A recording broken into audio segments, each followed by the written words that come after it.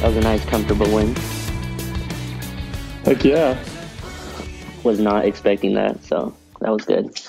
When I saw the line, I was surprised just because the Raptors have always played the Lakers really well. Right. I think that And we then lost I know 11, there was some. Yeah, it was Go 11 ahead. straight losses. 11 straight losses to the Raptors before tonight, so. I know it was spanning back to like 2014 or something insane like that. Yeah. Meanwhile, LeBron kind of owns them, which is kind of the hilarious hypocrisy in that.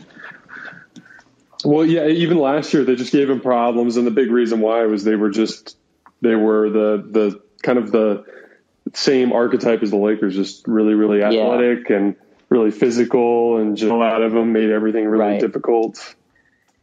Yeah, you can see their defense still. It's kind of like, it's like a zone kind of, right? It's like a matchup zone that they play, and it kind of forces you into tough three-pointers. The Lakers just made every single one tonight, but You and I have talked before about how like the shooting is such a momentum thing, and if you let a team make some shots early, they just ride that wave of confidence all the way through the end of the game. And then it ends up being one of those situations where ones start going in, and that's the same reverse effect happens, and that's what happened to the Lakers. For months, other stretches of the season, they just would miss a couple shots at the beginning of the game, and then they'd start missing the easy ones and the open ones. And so, this is what that positive regression is that we've been waiting on for so long.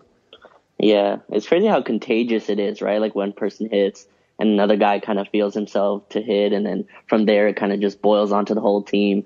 THT came in and kind of just felt the like energy of, oh, we're making shots tonight, and he just pulled up from in like transition and made his first one. So it's kind of crazy how that works when you just get a few open looks to go. The whole team kind of, the floodgates open, as they say, from there.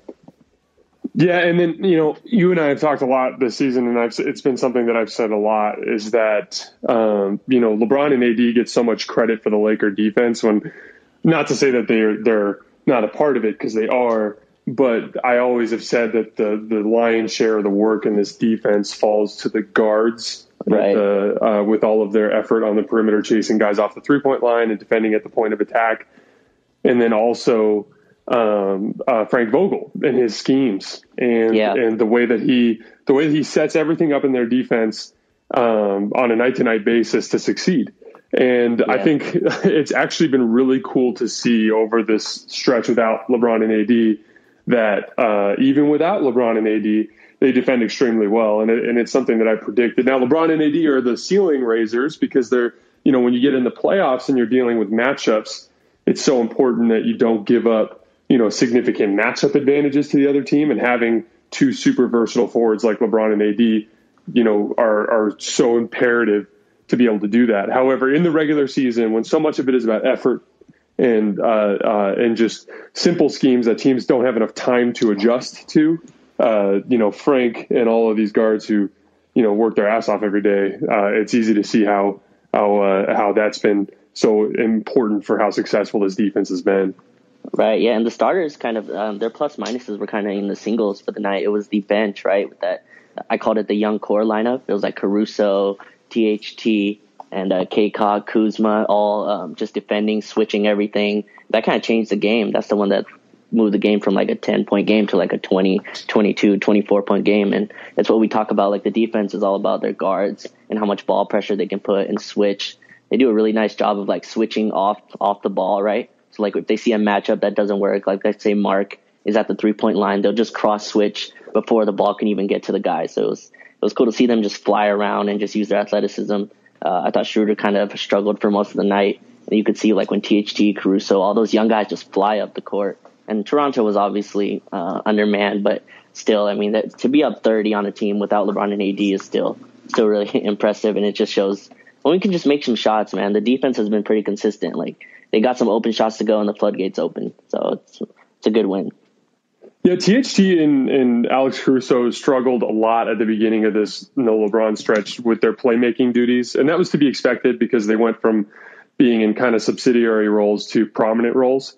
And, no one just picks that up immediately, no matter how good your skill set is, because you've got to learn, how your aggressiveness fits in with this new kind of role that you have. And I thought both Alex Caruso and Talon Horton-Tucker made a lot of really nice plays tonight for their teammates in primary creating roles.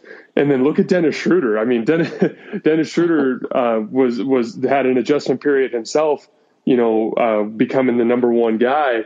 And he had 7 assists in like his first few minutes of play. Like that guy, you can tell, is finally starting to get comfortable in what he's being asked to do. And obviously, when you defend as well as they do, if you can get anything going offensively, you're going to steal some of these games. And as our buddy Pete tweeted out, from Laker Film Room, the Lakers are 4-5 since LeBron went down, which is insane.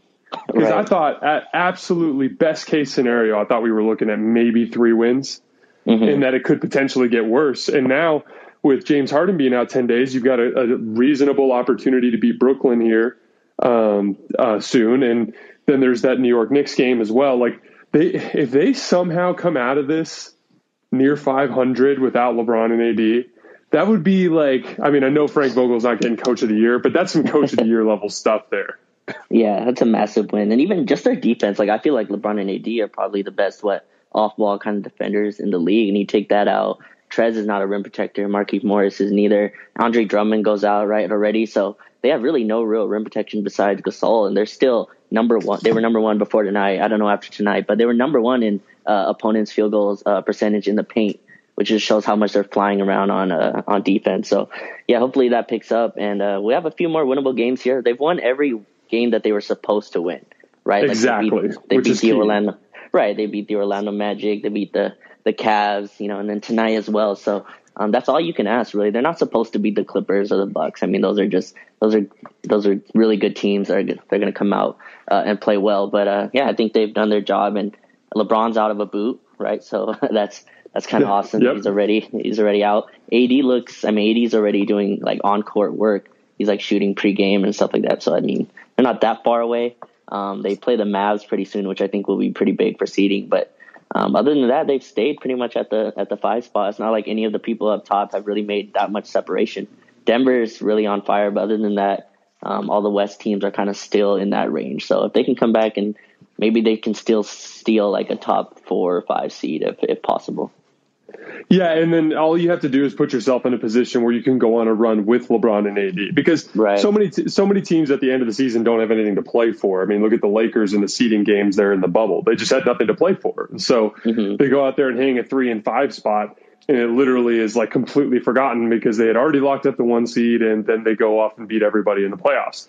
But in this case, they do have something to play for in that last month of the season, with LeBron and AD kind of getting their groove back and getting their rhythm back, and with the seeding, because the difference between them being a 6 seed and a 4 seed is a huge deal when you have fans in the stadiums. If you can take your first round matchup with Denver or the Clippers or whoever it is and play it with 4 games at home, that's a huge deal. So they just have to stay within striking distance of being able to go on a run. And already, even if they lose every other game, the rest of this no LeBron and AD stretch, they've done a little better than we thought they would.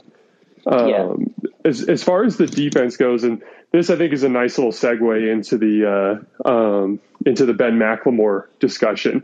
Yeah, Ben McLemore immediately, the second he comes in the door of the Laker locker room, is already their most athletic guard and their best shooting guard.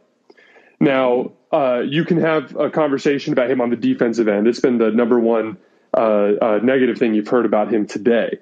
But what I think is so important to keep in mind with that is, like we just talked about with Frank Vogel, the Lakers are defending at an extremely high level right now without a whole lot of defensive talent. Right. There are a lot of guys that are playing minutes for the Lakers right now that in just about any other situation would be considered an average to below average defensive player. And they're having success because of what the Lakers ask from their guards, the scheming, and just an organizational wide, like the announcers were saying today, they demand it. The organization demands defense. And so with the athletic tools that Ben McLemore has, there's no reason to believe that he shouldn't be able to slot into this defense. Now, with the Rockets, because they switched everything, he was primarily on an island in isolation. That's not the way it's going to be for him here. He's going to be asked to chase guys off the 3-point line, fly around in rotations. Anytime he gets in a mismatch, they're going to send aggressive help because they're so good at rotating. I actually think he'll be a nice fit defensively here. What do you think? Yeah, I think so too. He's listed at what? He's listed at like 6'3", so he's going to play the off guard pretty much. That is still a little smaller, but he's an athletic guard. I think they can get more out of him. I know for Houston, like he fit in pretty well for there. They played a lot of a switching defense as well, and I thought he fit pretty well. He got a lot of minutes on that team. We talked a lot about Andre Drummond, like how we should kind of temper expectations, right, without LeBron and AD. And I kind of feel the same with Ben McLemore as well.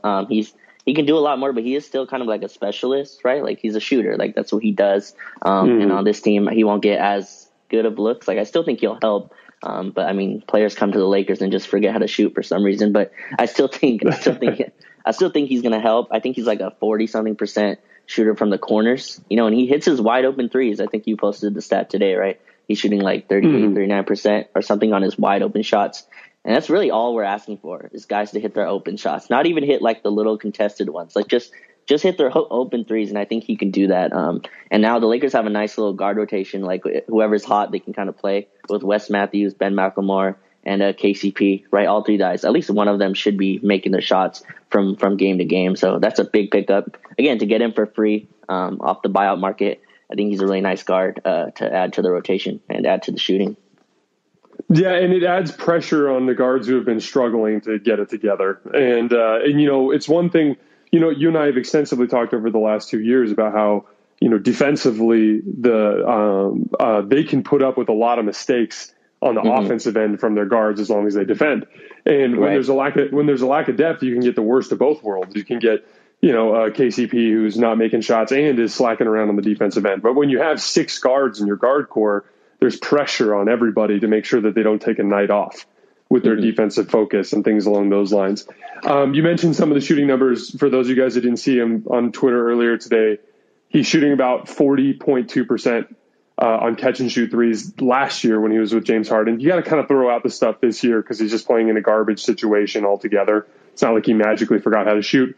It's just a question of being in arguably the worst situation basketball-wise that we've seen in the last few years. Like as bad as the since the Harden trade, as bad as some of the old Sam Hinkie Philadelphia 76ers teams that invented tanking. Like I think they lost over 20 games in a row at one point. So it's hard to really take any of that as real basketball.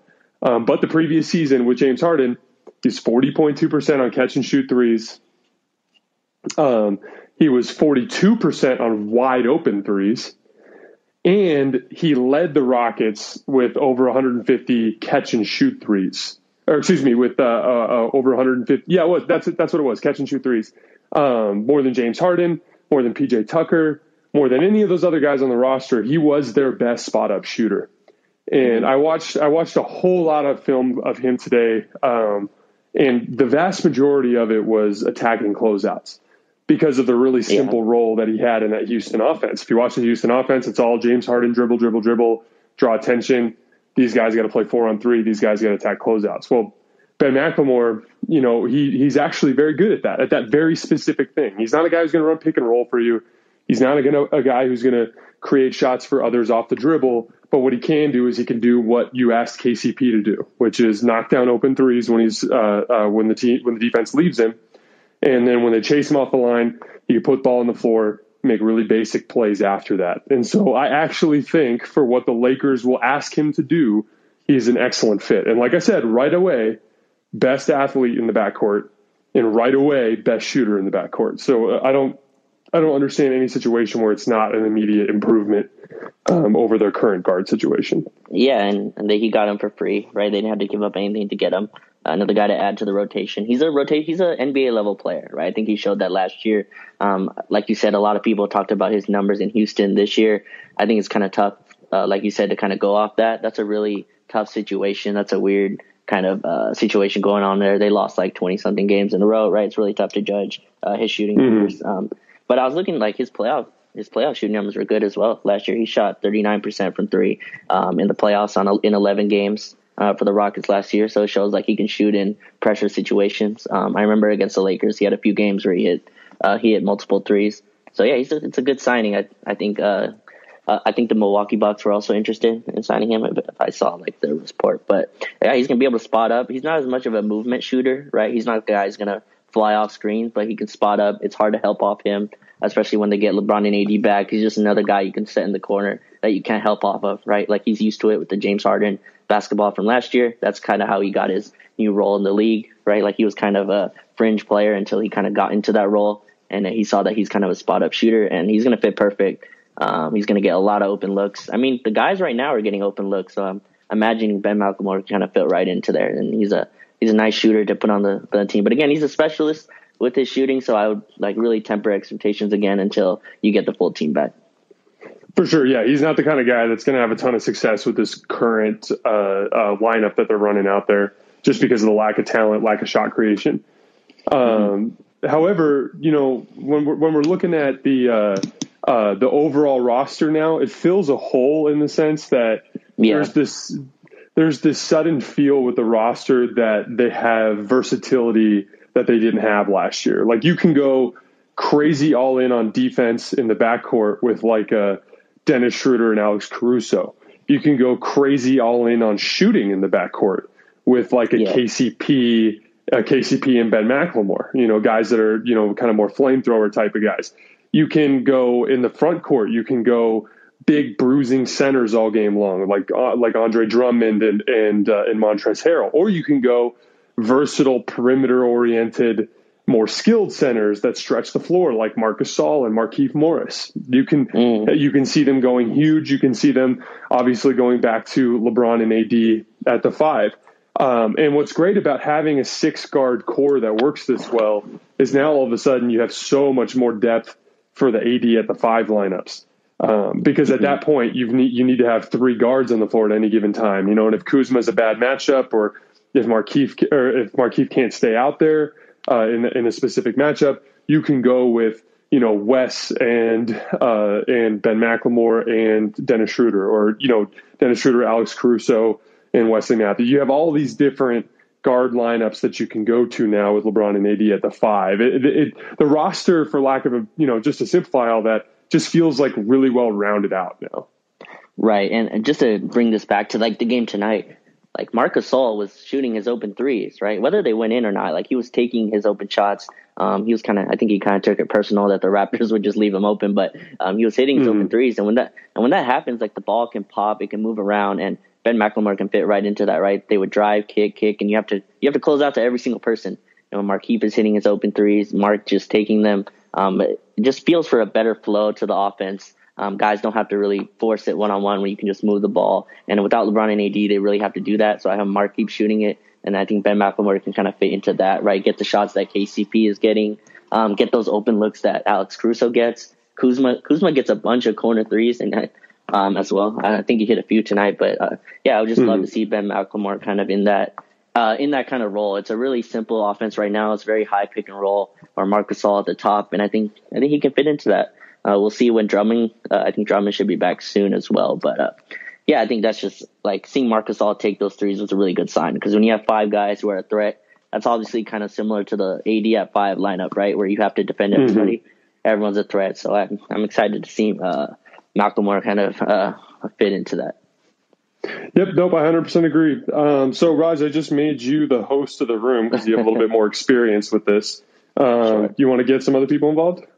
Yeah, so if anyone, if you want to put things in the chat, I'll go to the chat right now, and then, Joseph would like to speak.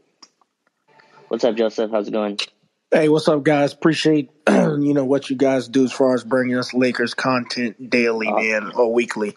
But, man, I just think, everybody's basically waiting on, hopefully AD is able to come back and be at least 85 to 90%, and obviously LeBron coming back. And I think, like you guys talk about, everybody will just slot into place. And I just think from there, man, as long as I would say as long as we can stay in that 6 seed, I think we'll be okay, man. And I think the Lakers can truly repeat if LeBron and AD are anywhere from 85 to 90%. Thanks, guys. Thank you, Joseph. I appreciate it, man. I 100% agree with you. Everything comes down to slotting everybody in the proper roles. It really is that simple. I mean, everything gets colored by recency bias, right? I mean, there wasn't a whole lot of Laker optimism after the seeding games last year because you're like, oh, they can't shoot. There's no offense. Like, they miss Rondo. The wheels are coming off. LeBron and AD look sloppy. There was all this stuff because you just get caught up in the way basketball looks as of late. However, the bottom line is you still have to beat LeBron and AD with this backcourt and with this front court, with these role players, and with all of the pieces that they have. It's easy to see how this could be very, very successful. And they remedied two of their biggest problems back when they were healthy, which was they needed a little bit more front court depth and they needed more shooting. And especially with as well as Alex Caruso has been shooting the ball as of late, and with Markieff getting going and with Marc Gasol getting going, like, I tend to think that if LeBron and AD were healthy right now, the Lakers would be looking just like as dominant as Brooklyn has been as of late. Yeah, and like the thing, a lot of people like compare this to like the Clippers last year, right? Like they only played a few games, or even the Nets this year, they've only played a few games together. I guess like the only counter to that was like LeBron and AD built all their chemistry last year, right? Like they got pretty much a full season last year, a full playoff, so they're not coming in like still trying to learn each other's games. They haven't really blended with the team as fully, but I mean, at least those two together have kind of built a camaraderie, and then in the playoffs, it's going to be those two together for like 30 minutes a game, right? Like that's really what it's going to be. So yeah, I think you're right. We have LeBron and AD back, and I don't think they care what seed they are. I don't think they want to play 4 straight games on the road, especially if fans are back, but I don't think they have a problem with it either. So I think the Cavs went to the finals as the 4 seed at LeBron's last year. Yeah, so I don't believe so. It was either 4 or 3. Yeah, so I don't think they're worried about that. And then obviously a Clippers matchup would be a home game anyway. So from there, it's not really a big issue. So I think you're right, Joseph. Appreciate you coming on here. I'll put you as speaker. And I think he's right that if you have LeBron and AD back, the seeding doesn't really matter. You just want to stay out of that 7 seed. Yeah, and at the end of the day, so much of it just depends about the playoff path. Like, it was one thing. It was one thing last year when it was like, oh man, you want to have the 1 seed because you don't want to play the Clippers in the second round. I mean, that happened to Houston in 2019, if you remember. Houston slacked off during the regular season, ended up dropping to I want to say, I think it was the 3 seed. I think they dropped to the 3 seed, and then the Warriors ended up dropping to 2, and then all of a sudden, or the Rockets dropped to 4. That's what it was, and then they played Golden State in the second round, and they got beat, and then that shows up as a second round exit. Well, this year everybody's good, so yeah. I mean, like, who really are you avoiding here? Because I mean, the Warriors when they're healthy are probably the worst of the top 8 teams in the West. And I wouldn't want to play Steph Curry in a playoff series. Like, he's a complete nightmare in a playoff series. And, Luka is coming into form, and the Mavericks look really good. They beat the Jazz the other night, and they're probably going to end up being like the 7 seed. And then the Nuggets with Aaron Gordon look like better than the Clippers. And then the Utah Jazz are like a bona fide number 1 overall seed. It's just there's no easy path. So like you're really not. You're really not like, even if the Lakers had some killer crazy comeback and they got the number 2 seed, it's like you're still going to play Luka in the first round, probably the Clippers in the second round, and the Jazz in the third round. That's literally what it's going to be. So there's just no advantage to straining yourself to get up higher in the standings. Yeah, exactly. And if anyone else wants to speak, they can request or just type it in the chat as well. April says Macklemore is a good ad when you think we are solid on defense. And that's true. Like we talked about earlier, our defense has been pretty consistent. They just need to hit some open shots. That's what happened against Sacramento. That's what happened tonight. It just sucks that they hit none of their shots against the good teams, which I don't think is a coincidence totally, but they did miss a bunch of open looks. I'll ask you this one, Jason. It's Aramo Selly, sorry if I butchered your name, says Kuz is taking a lot of bad shots. What do you think about his comment there? What do you think? Do you think Kuz is taking a lot of bad shots lately? It's in his personality. He reminds me, he's a little bit of like a J.R. Smith kind of guy in the sense that like he insists on trying to get his rhythm by taking crazy shots, which is insane to me because, for me personally, like one of the biggest areas of growth that I experienced as I got older was understanding that the best way to get going in a basketball game is to take easier shots so that you approach the rest of the game with confidence because you've made easier shots.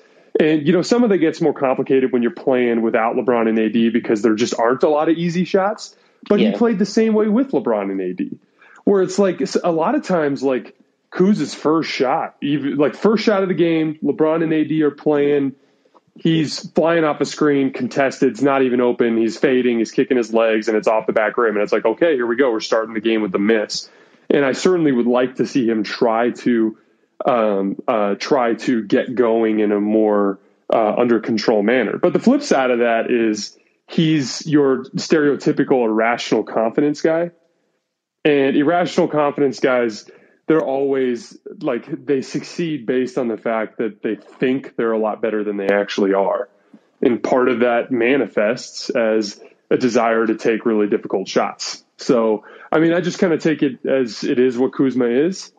And you kind of got to live with it. I mean, he's one of the biggest hot and cold players that I've ever rooted for in my time as a basketball fan. Like when he's got it going, he looks like Jason Tatum, but when he doesn't have it going, I mean, he looks like a bum, and that's just kind of how it goes. And I feel like there'd be a little more consistency if he reined in his shot selection, but it's just not in his basketball identity. Yeah, I always say I'll tell my grandkids about rookie Kuz, right? He was like an offensive monster his rookie year. But really quickly, just to finish up on him, I think I agree with your points on him. Look, LeBron and AD are out, right? Guys are going to try to do more, and whoever they think is more, right? Shooter's going to drive more. Kuzma's going to take a lot more tougher shots. He's going to run a lot of more pick and rolls, even though his handle is still really chompy, right? He gets stripped a lot. But guys are going to do more. But his defense, to me, if you watch last year, last year, early in the year, Siakam really picked on him, right? I think that was one of their losses to the Raptors, was at home. I think it ended their 8-game win streak, if I remember correctly. It was a home game. And Siakam really picked on him. Like, they would call screens out just for him, and he got to the rim, got layups, scored. This year, you could really see his defense. Like, Siakam was in pretty much hell all night. That's not all Kuzma. The Lakers' help defense is obviously great, like we talked about earlier, but he was able to stay in front of him. Siakam got a few mid-range contested pull-ups, but I think you live with that. He's really took away his drives to the basket, and it was just cool to see him still, his defense is still really top tier for a wing. So that's what the Lakers need. He's able to switch. He was able to switch on a lot of guards. He got a few blocks tonight as well at the rim. So his defense is playing well enough that I'm not really worried about the offense. I think his offense will come and go as it is. He's a streaky shooter, right? He's a scorer. He's a guy that can score 30, or he can be 2 for 10, right? That's his offense right now. And I think it's fine on this team. His spot up shoot numbers are okay. And he's hitting his shots from the corners at least. So I think we'll live with that. You live with the offensive inconsistency if he's consistent in all the other parts of his game. Exactly. TOG, what's up, T? He says Vogel says that Drummond will continue to start. I'll give this one to you, Jason. He says, what are your thoughts on that? Vogel says that Drummond will continue to start, even though Mark played so well tonight. Well, I mean, similar to what happened with JaVale last year, I think it was probably some sort of commitment before the fact. But there's a basketball rationalization to that, and it has to do with the fact that Marc Gasol makes way more sense to play alongside Montrezl Harrell. Playing Montrezl Harrell and Andre Drummond next to each other would be like basketball blasphemy. It'd be horrible. It would ruin everything offensively for them. So you can explain it away that way. But as I said earlier today, if you guys were following on Twitter, if Markieff is going to keep shooting this well, I mean, they can start Drummond all they want, but it's going to be kind of like JaVale last year, where they're just going to go away from him after that first stint, and they're going to end up going with their more skilled and versatile lineups because they have so many options to go there. And Markieff Morris literally right now looks like one of the best stretch fives in the league because he's guarding so well. He's defending post-up players so well, and he's shooting 40% from three on 5 attempts per game. So, I mean, they just have all sorts of options. But, yeah, I mean, I would imagine they promised it to Drummond, but at the end of the day, it actually does make sense to play Drummond with AD and to play Gasol with Markieff. Yeah, Mark got a lot of minutes next to that young Lakers core, right? All the young players that were flying around, and he was the one at the top, kind of like Jokic light, kind of where he was just kind of directing and guys were cutting off him and playing well.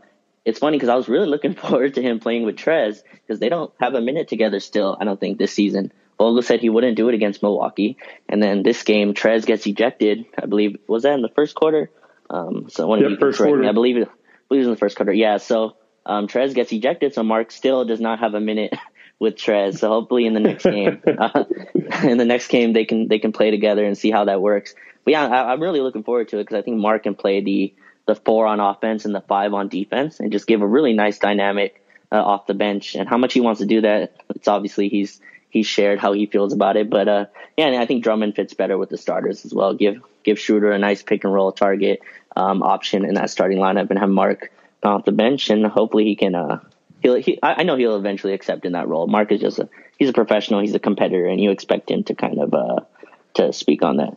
And if anyone wants to speak, yeah, go ahead. Drummond is such a physical presence too that when the Lakers have those games where they really attack early on by just bullying the hell out of you physically, like having Drummond out there with those guys is going to be a nightmare for the opponent when they really get that going. So, I mean, yes, what the Lakers have, they've been playing really well, but Drummond's also good, and he's also going to be good. Right. Yeah, definitely. And again, if anyone wants to speak or anything, or you can put stuff in the chat as well. Again, TOG says, great THT game. What's his ceiling? I'm not sure. Honestly, I think it's pretty high. I'm glad he's not a Toronto Raptor tonight, so I guess I'll say that. As Jason was hoping he would be. But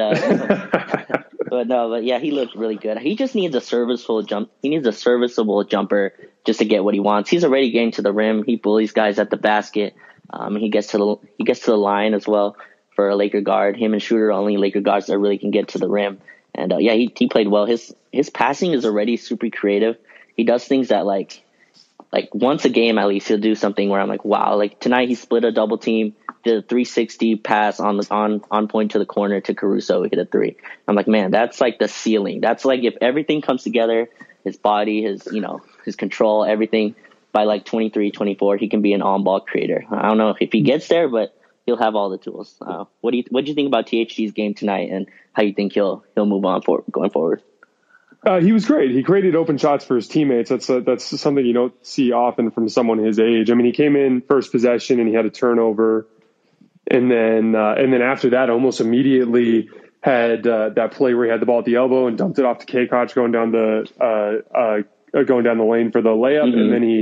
and he had the play that you're talking about to Caruso where he kind of palmed it with his hand and like flicked the wrist out there, and then he had another driving kick. I want to say it was to Kuzma, but I'm not 100% sure. But I've said this 100 times in conversations with you. He's always going to look really good at times and show these flashes. I just think, especially with Macklemore now, like it's hard for me to believe he's going to play much come the playoff time. I mean, I think Frank will give him a chance, but unless he all of a sudden develops into a defensive player that never makes mistakes. I'm not talking about his peak athletically as a defender. I'm talking about one that doesn't make mistakes, because mistakes cost you. If he develops into that, then I 100% believe that he can become that type of player. But I love the potential. I love all of that, but I'm fully mentally prepared for him to not be a factor in this postseason. Yeah, I mean, a lot of 20-year-olds don't get that many minutes, right? Unless you're like Jason Tatum or something like that, Donovan Mitchell. Those guys are lead guards or real stars pretty much when they came into the league, right? Those guys. THT's role is kind of filled by LeBron, right? Like he's kind of playing the LeBron role right now, and obviously when LeBron comes back, LeBron's going to play the LeBron role. But that's basically what he is. He's just running high screen and roll, having the ball in his hands, and he has a bunch of turnovers, which. Schroeder's also having a bunch of turnovers, so that's going to happen when you have guys trying to play that superstar role. So I think you're right in the playoffs, it's a little less. I do think he'll get spot minutes. Like he's a guy that can come in and just get a quick 6 points, right? If the other team doesn't have good rim protection. He's a guy that will really attack the basket. Like Aaron Baines today, he got some fouls on him. Aaron Baines isn't really a shot blocker. He's more of a guy that wants to draw charges, and THT did a nice job kind of attacking him. Let's see. Joseph says, would they put the all clutch lineup? I mean, the all-clutch lineup includes LeBron and AD, so I think you can't really go wrong where the other three are there. But, yeah, I guess all-clutch would be what? LeBron, AD, Trez, THT, KCP, and Ben. Yeah. I think that's I think that's absolutely a lineup you'll see at some point. Yeah.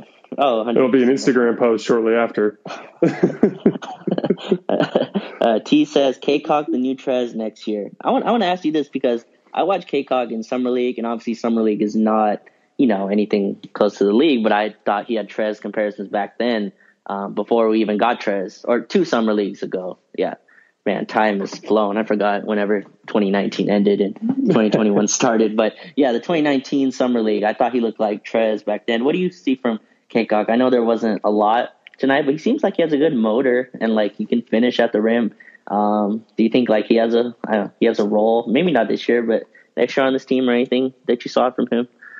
There was a play in transition tonight where he had a block at the rim, where he kind of almost jumped backwards, stuck his hands up, and the guy kind of caved in his chest, and then he blocked him on the way down, and then he ran down the floor and got a layup. And the first name that came to my mind was Draymond. Now that's completely insane, I know, because Draymond is so skilled, he's such a good passer, blah, blah, blah, blah. But defensively, I saw some of that from him, because the difference between Draymond and Montrez is like Montrez has all of this length. They're both short, but he has all this length, and he kind of is a little too thin and doesn't really have much of a presence around the basket. Cacok just did a really good job of being disruptive around the rim with his hands without fouling, while also being kind of a pain in the ass, big, strong dude that was difficult to bully. And that kind of reminded me a little bit of Draymond. So obviously I'm just speaking about the defensive end, but yeah, I mean, he's good. And he for the record, is another great example of all the things that I've said to you about these young centers, kind of like Claxton with the Nets or Damian Jones that was here with the Lakers for a little bit. Like, when you give guys who have athletic tools a really easy job, they can have some success. And it's nice when you've got the rest of the scheme dialed in. You can be like, oh crap, Montrez got ejected. Here you go, Devontae, it's your turn. And because he has the tools and because there's a scheme in place, he can just step in and do his thing. Yeah, you could tell like the Raptors kind of players were he's the kind of guy that's like playing super hard while the game is up 30, right? And they're like, what are you doing? Like, why are you fighting super hard while the game is like super out of hand? So that's kind of what I saw tonight. And he has a good finishing ability at the rim. I thought he has pretty good hands. It's kind of telling that Kostas couldn't get minutes tonight. In a game where the Lakers have Trez also out. I think kind of shows that Cacok pretty much passed him as well in the rotation, and so I don't think Kostas is getting minutes anytime soon. Since we're doing this live, we can kind of see that Marc Gasol had a quote today after the game from Harrison Fagan. Shout out Harrison. He says, "I'm staying ready. I understand that we have to get Andre acclimated to what we're trying to do. I'll be ready whatever happens, whether it's 5 minutes, 10 minutes, I'll stay ready no matter what." So like we talked about, that's a pro. That's kind of expected, right? That's what we were expecting out of Marc eventually. I mean, I know initially he was kind of upset at the situation, but I think that's what we were expecting from Marc. Like, he's a professional, he's a competitor, but he's gonna play his role. All right, guys, I got time for one more question. Otherwise, I'm going to get in trouble with my wife. All right, one last question here. Can we still cut McKinney for a roster spot? Otto Porter would be the cherry on top. I'm not sure, honestly. I think we could, but I don't think we'd be able to afford Otto Porter. I feel like he would be pretty coveted out there unless he just wants to play in Los Angeles. So I have to check with the salary people on that. But I think that would be a smart move, right, Jason? I think you're high as well on Otto Porter as a buyout. Otto Porter would be amazing. Like, he's basically a taller version of Ben McLemore in terms of what he'd be asked to do. The difference, though, is like, Otto Porter is really good, like really good. And so, and what I mean by that is, like, he's not a veteran minimum kind of guy. Like, he's a guy that next year is probably going to be in the hunt for a mid-level exception somewhere. So he's going to be looking at like 2 years, $20 million.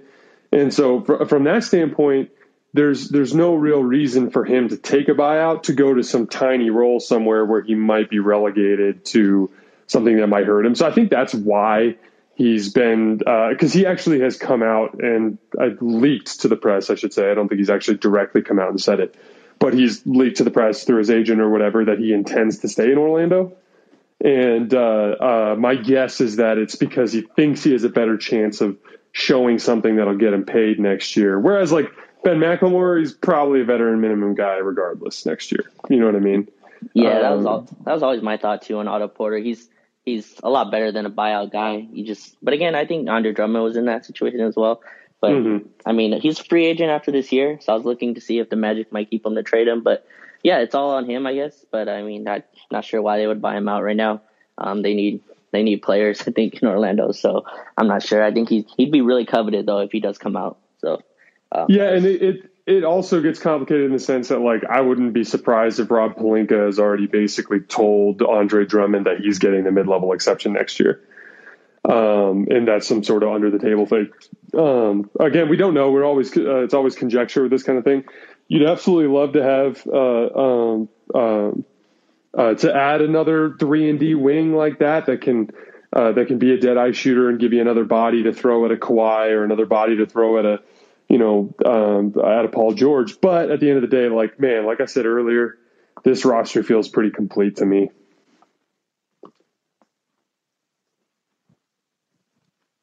We lose Raj for a second. Oh, there it goes.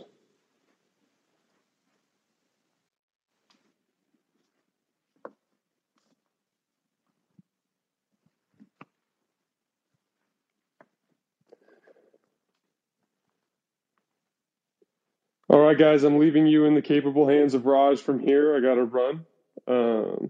But thank you guys for tuning in. This was fun. We got to do this more often, especially when we have somebody like LeBron and AD back on the floor to make the games a little bit more exciting.